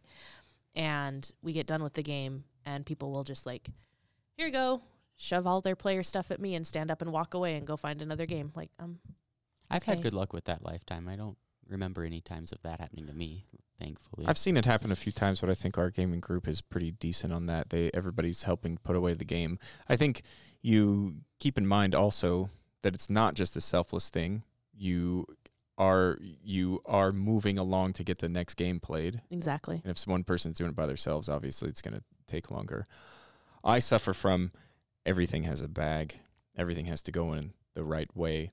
So Yeah. it could be a little annoying helping me put away a game. Because you kind of have to do it yourself. Yeah. a lot I of it. mean, the polite thing is to offer, but yeah, Right. some Mhm. games I actually kind of prefer to put them away myself just because I want to like reorganize them or something, and I'll just say people like shouldn't help me in that case. But it's the polite thing is to ask if Yeah. people need help. Yeah. Or, I mean, my go-to if I don't know if I should help put things away is at least start, like, maybe with my player pieces. Oh, yeah. Like, You're- I knew those came from a bag, and I know where Yeah. that bag is, so I'm Mhm. going to put them back in the same bag. Or, like, okay, I'm going to start gathering all the money from around the table and put it in a pile so it can be put away easier. Yeah. Oh yeah, you could always separate The things simple out. things like putting like the same thing together, that should be pretty, yeah, Mhm. it should happen. Yeah. Okay. This should have been talked about while we were talking about the game, and I feel like this should be obvious, which is why we didn't talk about it during our last episode, is don't cheat. It's Yeah. no fun to play with people who cheat. Even if you think it's funny, it's not. Don't cheat. Right. I mean, it should almost not be said. Like you said, it's pretty obvious, but it should still be said because you absolutely shouldn't cheat. What's the point? You're not actually winning. Yeah. It's a facade win. Mhm. So why do it? Again, very kind of amusing thing. There are actually games out there which encourage you to cheat. It's the mechanism in the game. Yeah, that's like the feature of the game is like you should, like if you can get away with it and no one calls you on it. Munchkin has that. It says, if you can cheat and not get caught, then you Yeah, can cheat. But yeah. isn't that every game? That is no. That's Yeah. just terrible. If a Yeah. game Frown encourages upon you it. to cheat, I mean, it's kind of funny. I guess it might be refreshing to like play. It wasn't Munchkin. It was a different game. Which Munchkin is all actually had meta that. jokes anyway. Right, yeah. But anyway, but no, I agree. You shouldn't cheat. I think it's. I mean, I don't know. I kind of don't understand the mentality, but that's just me, and maybe that's all of us. I can see how the mentality, it can sneak in kind of two ways. One goes with takesy backsies. Sometimes if you're a super takesy backsy person, you end up cheating. I'm going to put down 3 wood and take 1 stone to build this building. Oh, no, wait, this building. Put some stone and wood back and forth into the supply and buildings back and forth. And at the end, you ended up with more stone and buildings than you started with. There's also something called quick change that people do to like cashiers and such. I've Oh, seen yeah. those Yeah, videos. it's like really quick. Like, Wait, can I I gave get? you a 10 and now I have a 20 and here's this envelope and the thing. And then they walk out with all the cash somehow. Well, it's just really quick. Like, can I get 4 quarters for this dollar and 2 5s for this To 10? confuse and then, people yeah. that do it Yeah. like for math reasons. Right. So yeah. And yes, taking back turns and switching out resources, you can accidentally be doing this quick Mhm. change thing, or on purpose. Who knows? Yeah. And I think it can I think the cheating mentality sneaks up on you, kind of like you said, of like, well, no one noticed when I took the extra wood. Yeah, And you should just be honest, right? Because just be honest. Don't, if even little you- things. if you are the only person that knows you did it, you're also going to be the person that knows that you didn't win in a fair way. But you could also forget rules in your favor as well. Mm-hmm. Right, that was the other way I was going to say Mhm. is you tip the scales in your favor. I think we all every once in a while can't remember, did I take those 4 points? And it'd be an interesting board game personality test to see how often you're like, I'd better not take them. And maybe some people are always like, better be safe than sorry. Give me 4 points. I've calculated points wrong, right? Mm-hmm. And I've done this in Riverboat a few times where I'm like, I gave myself 5 extra points. I take that back, obviously, right? Yes. I do the math again in my head because you're trying to do the math very quickly so the other person can take their turn, whatever. And then it starts going around. You redo the math in your head and you go, no, I gave myself too many points and you should take it back. Yeah. And then just going along with the concept of like, be aware that you're playing with other people. Don't come to the board game meetup or a place where you're sick. And I think you have to be especially careful with board games because of the fact that we're sharing components. The money that you're playing with is going to go into the pile with the rest of the money, and somebody's going to pick those up. So you have to be, I feel like, extra cautious. There's this thing, is it the Vegas flu? Right. Because In Las Vegas, everybody's touching all of the poker chips and the blackjack chips from all over the world. and they don't get washed. I'm not going around, I'm not putting my board game components in the dishwasher and making sure they're sanitized. Like, don't touch my game if you're sick. Don't. Yeah, if you're sick, you should probably not come. If you're unsure that you're contagious, there's precautions you could take. You could wear like a surgical mask and keep hand sanitizer on you. I think that's the best way if you're like, I can't miss a board game day. I have to play games. I have to get out of the house. I'm not sure if I'm contagious. Just take those precautions. Otherwise, like, stay home. If you have a fever, stay home. Don't even do the mask and sanitizer. If you have a Right. fever, if you're throwing up, just stay home. Don't come. Yeah, don't throw up on the board game. Don't throw up on a board game. That's the best advice I've heard today. Yes. No, I mean, I don't Depends know. on the game, really. I think I'm less fine with it. Kind of depends on the person. It's kind of like food, actually. Like you can eat food and be fine with board games, or you can like be not fine eating food with board games. So to me, it's kind of the same thing. I'm actually fine with people who wear a mask and like don't touch their face. That's really the big thing. Is just like your hands are fine until you touch your face, probably when you're sick, and then they're not fine, and then everyone's sick. I touch my So face. that's bad. I'm staying home. Yeah. Yeah. I think a big thing also is like you don't really, for some people, like if you get sick, it's not a big deal because like you don't have to worry about it. But I mean, like Brandon has a baby at home. Mm-hmm. Like you definitely don't want to be bringing germs home. Right. If I get sick, like that puts my entire profession into a mess and into a tailspin. Like I can get sick. You don't know what's going on in other people's lives. You're playing with Yeah. adults. Adults have adult responsibilities. Yeah, Yeah. exactly. This isn't like, a chicken pox party. Board games aren't toys, okay? We're grown-ups. That was a thing back in our day. I know. I Right? remember. Yeah. Yeah.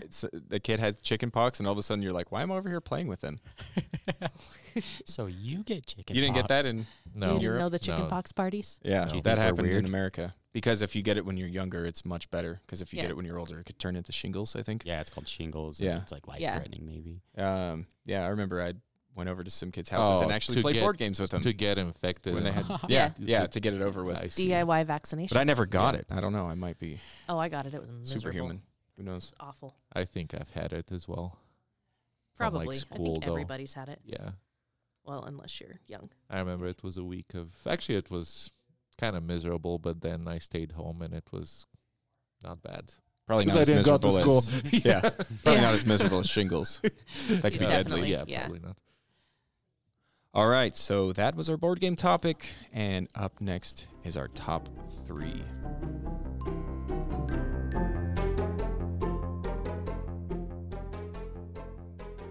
All right, so our top 3 today is going to be our top 3 games that we've played too much.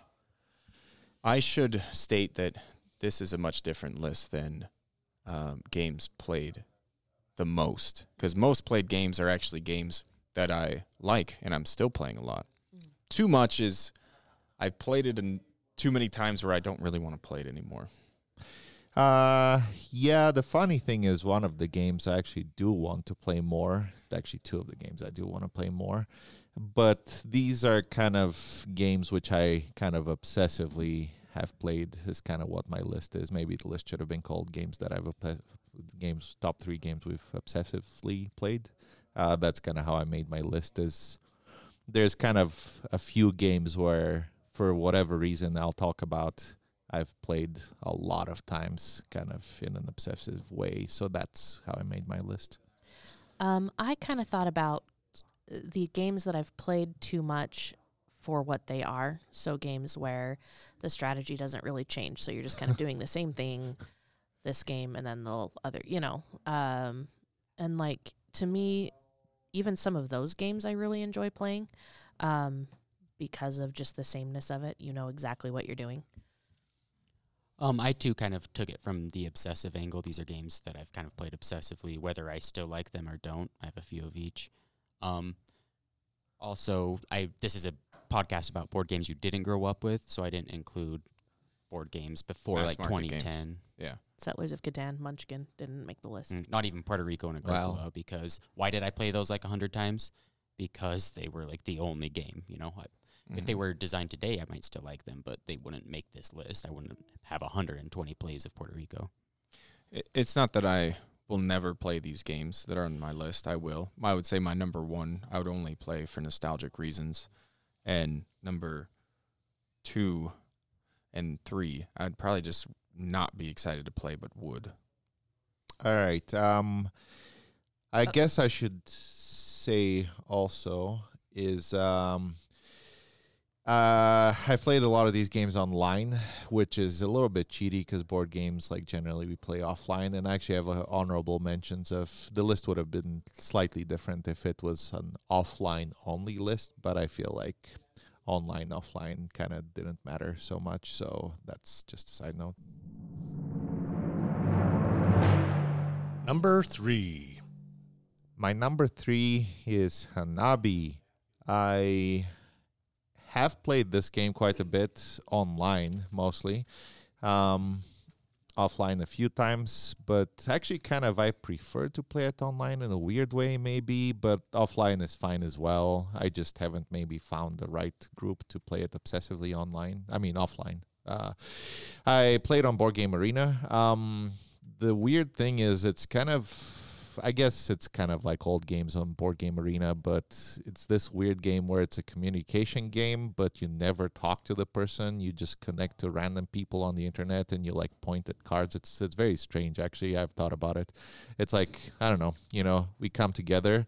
And the weird thing is online there's these unspoken rules, kind of like metagaming, like we were talking about trick-taking games and other games have metagame rules, and Hanabi definitely has metagame rules. And actually that's kind of what makes it good for me is people who understand those metagame rules, and then the game is really fun. They're kind of too difficult to explain because I have to explain the game, but basically if you're interested in how to play Hanabi more awesomely, you should look at like the conventions for playing Hanabi, I think is what it's called. It's posted on Board Game Arena forums or something. There's some really cool things you can do with more than 2 players. Those things don't work with 2 players really. So with 3 or 4 players, which I feel like is the best way to play, you can play the game really awesomely. It was kind of like a relaxing game, maybe after a work game that I used to just connect and play. And sometimes I'd get in like this groove of just like, oh, one more game. And like 2 hours later, I've played like 7 or 8 games of Hanabi with like different people. Or maybe we have like a bad game and we want to play again with like the same group of people. So we just like relaunch it. But yeah, so Hanabi is my 3. I guess I should say I will still play Hanabi a lot. It's still a favorite of mine. It's actually one of the games I really highly enjoy out there. It's too hard for me to remember my cards. I have to play it online. Yeah, I was going to say. The online thing also helps you. Like it marks the clues for you. And actually some people have made like an offline system for that, but I don't mind the remembering of cards. Some people made like a flippy thing that like a pad in front of you that you can use to mark things. I'm too fidgety for Hanabi. I'd like immediately, as soon as someone gives me a clue, I start playing with my cards. It's bad. I have to play that game online. My number 3 is the same as Matt's number 3, so I guess we can talk about this together. And this is a game that I actually still really enjoy. It's just a game that there's not a whole lot of strategical depth to. You're kind of going to do the same thing over and over and over again. The variability comes from, like this game, I'm going to try this strategy, and it's Trajan. I still enjoy the game. I just feel like I've played it enough that I've explored all the different strategies. So now I'm at that stage of like, can I do this strategy better? Yeah, and unfortunately, it seems like the 9-point tiles is just too easy of a good strategy to just win and win. So the the strategical depth is limited, kind of like all Stefan Feld games. I've seen you abuse that plenty of times. I do think that the Mancala of the game, how you take your turns, is what prevents it from me from just like exploring that. Like you can't do your perfect strategy every time because those things cannot be always lined up perfectly. So I've played this like 25 times online and had my rating go up and up and up because when this first came out, I had like dreams about the Mancala, right? Like it really clicked with my brain. But now I'm so fluent in the Mancala that I can just make it do what I want, you know? Yeah. It's practically not any different than the Navigador, but Mancala. Gotcha. You can go to a few different spots, and if you want to make a little sacrifice, you can go to whatever spot. It's just with competent players who have played it like 30 times, it mainly comes down to what comes out at the refresh in between seasons, aka luck. Yeah, Mhm. a lot of those games I feel like do like Euros in general. Like once you get to a certain level, it's all like the order of reveal, the order of the way things come out. Mm. Mhm. So this game has actually fallen from my number 3 at this time last year to I think it's like 30. It's kind of Spoiler fallen alert. a lot for me. Yeah. Well, I mean, I agree. I think we've played it because that was like our 5th or 6th board game that we bought, and we've played it to death to the point now where I feel like both of us can like set that Mancala up to do what we want it to do. Stefan Feld he's not as expansion happy as other people. Other games might have gotten an expansion, added a few mechanisms, a twist or something that would have kept the game alive longer, but he kind of doesn't seem interested in that, to his credit maybe. Actually, I really like that. I was going to say his games feel very complete. Like, I don't know how you'd fit an expansion. You'd have to, like, force it in some weird way into Trajan just because the game feels complete. Well, it feels like it already has expansions, right? It's Yeah. 6 mini Exactly. Yeah. expansions. Yeah. 6 mini games. 6 modules. Yeah. That was also my number 3, so Oh, okay. My number 3 is Camel Up. Now, I haven't played it a lot with this group. I think when the second edition first came out, we played it a few times. I played this mainly with my in-laws. And I should note, in-laws has become like a bad word in our society, but I actually really enjoy my in-laws. And we play a lot of games together. And when I showed this game to them, they like blew them away, and they always wanted to play, and we played over and over and over again. And it gets down to basically taking educated guesses. That's what the whole game is. It's a bidding game, and you're bidding on these camels, whether they're winning or losing, and how do they move, dice rolls. And there's statistics. It's a game of statistics, but I don't feel like the game changes from time to time. The cool thing about the game is like that exactly. Like, the funny thing of like everybody knows who the lead is, and purple's in last place, and then the purple camel moves up to first place, and everybody's like, what? How could that be? Like the unexpected things happening. It loses its flavor after a lot of plays. Although I would play this again, I wouldn't be that excited. That's my number 3, Camel Up. I'm still on the upward slope of this hill. I haven't played that enough, I think, but Oh. I could totally believe you that it gets stale after 50 plays. Yeah, no, I was going to say it's good that you're getting good mileage out of the game because it was Christmas gift 2018, I think, or Oh, yeah. something. I got it as a yeah, Christmas yeah, gift, yeah. It's good. From you, actually. Yeah, This is- that's the good part, And this last year's Christmas gift was from you, too. Yeah. Huh?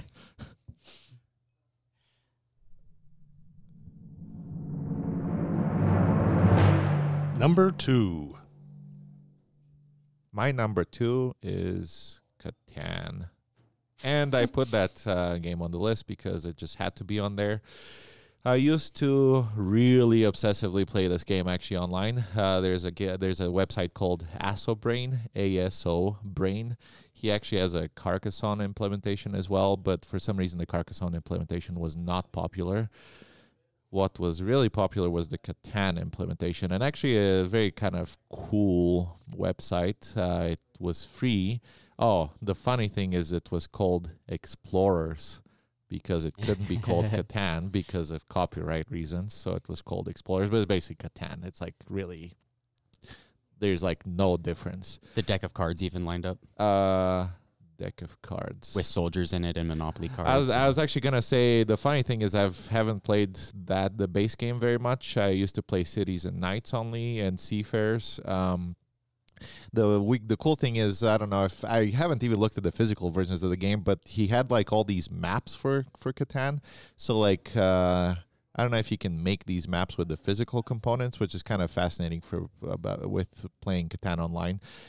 There used to be maps of like a central island and like islands on the outside. There used to be maps of like mixed islands with seafarers. So it kind of so it kind of changes the game very significantly actually. So I used to just, like I say, obsessively play this for like a period of like 3 years. I think I played like, I don't know, I want to say almost every day, but not really. Just a lot, like back-to-back games of Catan. It was before I kind of got into modern gaming, actually, just right before, maybe like 2006, 2007, 8 or something like that. The person that's a friend of mine actually got me into it and told me about the website, and we actually used to play with each other, and then I started playing with other people.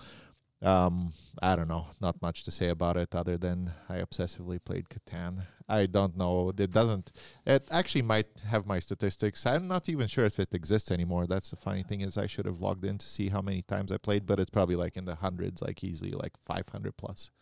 So anyway, I would probably not play Catan anymore because that kind of really burned me out, and I just don't want to play it anymore now. Even with every single Cities and Nights expansion, this other expansion, Volcano expansion. I don't know about the Volcano expansion or what it does, but no, I would not play the base game. I really like Cities and Nights. Seafarers is kind of meh, whatever. Like, it's just more stuff. Like, Cities and Nights, in my opinion, makes the game a lot better than base. But still, I mean, I'd play it for, like, nostalgia, but I'm really burned out on that game. But that's my number 2, Catan. So my number 2 is Agricola. And as I was talking about Feast for Odin earlier in the show, I started to think about this as my number 2. And I kind of started to realize that maybe our house rules for Agricola sort of broke it. So maybe it's unfair. So the first thing, this isn't a house rule, but we took out the occupation cards. So we basically play the family edition. Maybe the occupation cards would add some variability into it. I don't know. The second one is in Agricola, you have the cards, but they're face down until they're revealed and they become a new action selection spot. You know when about they're going to be revealed, but you don't know exactly what order they're going to come out in. And when we were playing Agricola a bunch, the people in the group we were playing it with had this like obsession with finding the perfect information game. And so the first thing they did was flip over all of the cards so that you knew exactly what order they were coming out in. And so my complaint with Agricola is, you know the strategy you're going for. You're going for the same strategy as you did last game, probably. And the only real difference comes in is if someone takes the action spot you wanted, but there's probably an action spot somewhere that will help you out. Now that I'm thinking about it, maybe we broke it. Maybe it's better the way Rosenberg designed it. I'm not interested to find out whether we broke it. I'm just ready to move on to Caverna probably in that case. If That's you're true done too, with the yeah. Jesse version of Agricola that we did. I wonder if you guys played it too much already and then started adding in house rules to make it better and Yeah. then got sick of it again. Yeah, could be. I mean, to Matt's point, Definitely could be. I would definitely rather play Caverna. I think Caverna is a deeper game. It's more fun. But again, we did the same thing with Caverna where all the cards are face up. So, you know, like you don't have access to all of them, but you know what order they're coming out in. I wonder if I'd enjoy Caverna more if we didn't do that. I'm willing to try it. So my number 2 is Lorenzo. One of the reasons I've played this so much is because everybody likes it so much.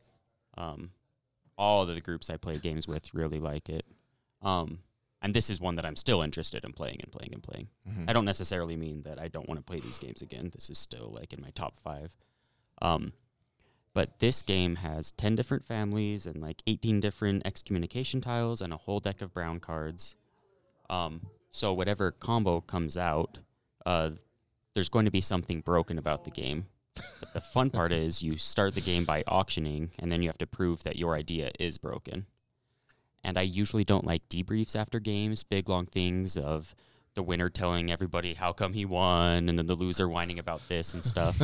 With Lorenzo, I actually do. I can actually just leave the components out and talk about it for 30 minutes and think about this interaction and why'd you go for that play. Lorenzo's just a magical game. So I've played it a ton, and I actually am not anywhere near exhausting all the possibilities with it. Gotcha. This isn't a too much. You haven't played it too much. You just played it obsessively, like you said before the list. That's very interesting. I didn't think about bidding on the families as being like, look, I'll take the lowest resources and still make this family work. But you're right. That's exactly what it is. You're trying to break the game. It's all about cheeses. Yeah. If I see a family that comes out that goes perfectly with my strategy, I'll take almost no resources with The it. weird thing is the cheeses depend on other people and the dice rolls and the order in which the cards come out. So, which is some of the magic. Yeah, if you That is did some of want the to just magic, play yeah. with the same 3 families and brown cards and excommunication tiles, maybe like 5 times in a row, maybe you could. But I mean, don't try it. Yeah. My number 2 is Ganz schön clever, or That's Pretty Clever. I do enjoy roll and rights. I think because it's linked because I played a lot of Yahtzee when I was a kid, and so like these newer roll and rights that come out are like way better than Yahtzee. This one was like my favorite roll and write. I played it too much though because first of all there's an app and I was playing the heck out of that app, and second of all there's a solo game and I was playing the solo game, and I was playing with the group a lot, and it was a perfect game for my wife and I to play when our daughter was taking a nap, because it's like we both know it and it's very quick. Let's just do it. So basically, it's a cool game, and I would still play it. But basically, you get a strategy for that game, and then it just depends on the dice rolls. Like, there's some things that you should do or not do depending on the dice rolls, and that might switch up your strategy, but basically, I've had very painful games where I just like have something in mind, and then the dice rolls just don't let it happen. In its defense, a little bit, I think that next time I play this, I want to look at other people's papers more and use that kind of decision to decide how much to press my luck. Like if somebody's doing really well, I should go for things and hope to get lucky. But if I'm in the lead and things are going poorly for other people, I want to be conservative. Yeah. I think we're supposed to do that more. I think I've never played it and never looked up from my paper. I think which is that probably the bad. game is designed to look at other players' things because what you're leaving them to. That's pretty much like all push your luck games. Is I think you should push more when you're behind, and the funny thing is then you fail more maybe sometimes, and it's funny because then you have to push even more. You're setting a trash fire on Yeah. fire. No, but that's basically push your luck games. Yeah. Yeah, so that is my number 2, Ganz schön clever.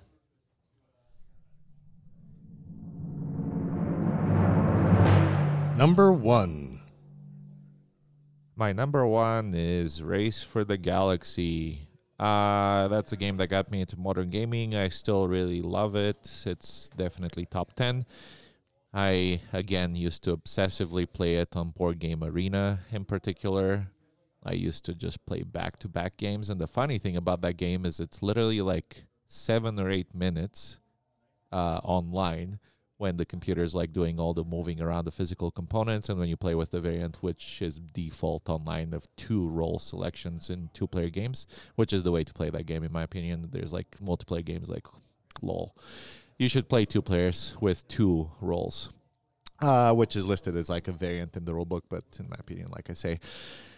So I used to just like play games back to back for like several like hours again over a period of like a year or 2.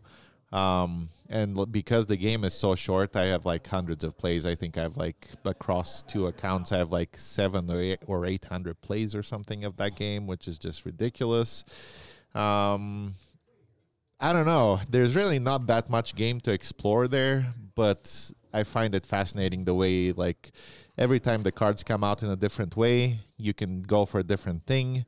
You can make different decisions, and even if you like change one card in the sequence of the way you build out your cards, it kind of changes the game. And you should look at what the other person's doing. People complain it's solitaire. I don't really think it's solitaire. I think there's plenty of interaction of like knowing or looking at what people are going for in a way, and how fast the game goes. Because a huge part of the game is like rushing it or not rushing it. So you can definitely modify your game. It's really cool. I haven't really enjoyed the other games of the Race for the Galaxy type so much. I'm pretty good at them just because they're very similar to Race, I think, in general. But I think the purity of like cards, just cards, and the quickness of the game is kind of what attracts me to it. I think the other games kind of muddle it a little bit too much. But yeah, pretty much obsessively played Race for the Galaxy and got me into modern gaming. I used to play offline with some people as well before online. So I've played offline and online, so that's probably even more plays. Again, we used to play it over and over. I was actually like throughout this list, there's this obsession of, I don't know how I like got out of it, because I think some people are into it and we call them like gateway people who play obsessively the same game over and over.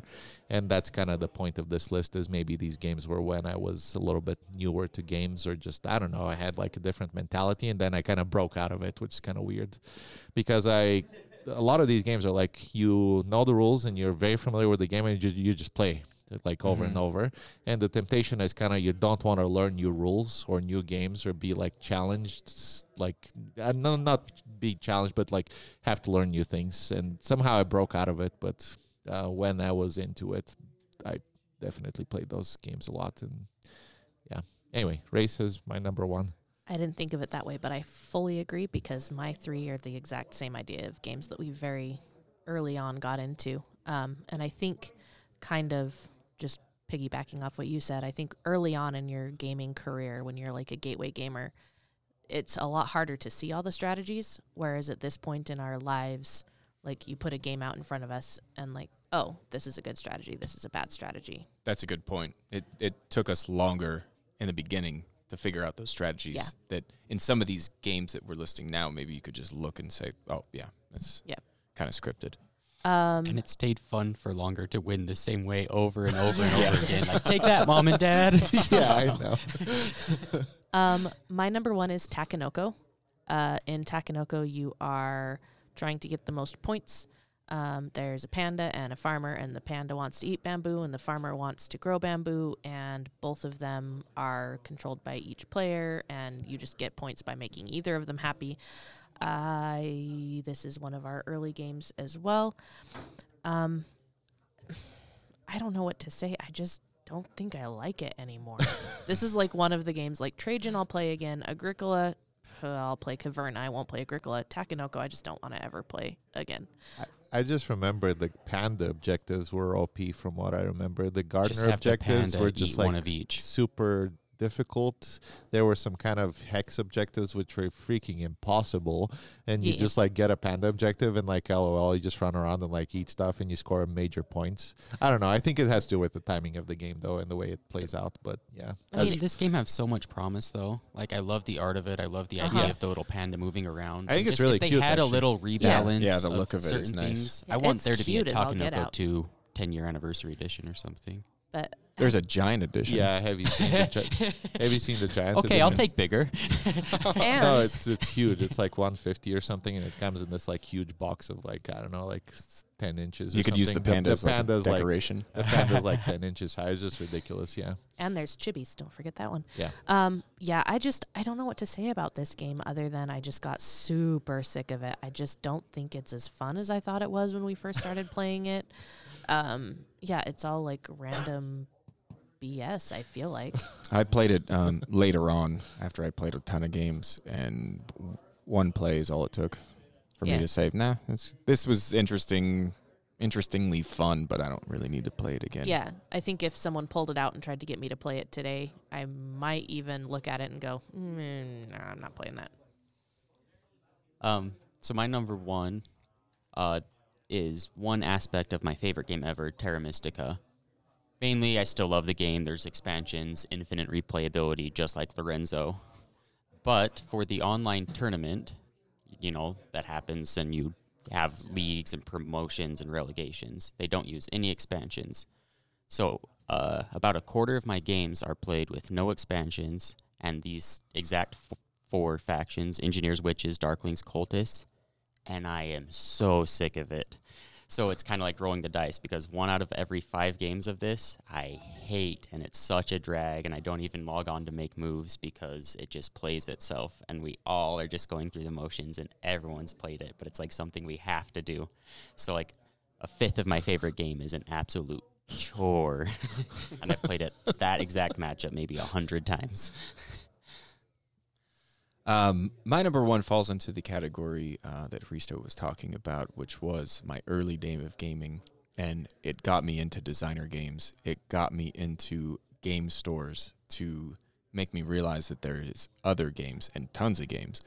My number one is DC Deck Building.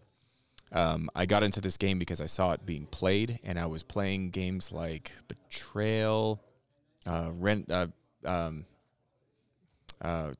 is it called?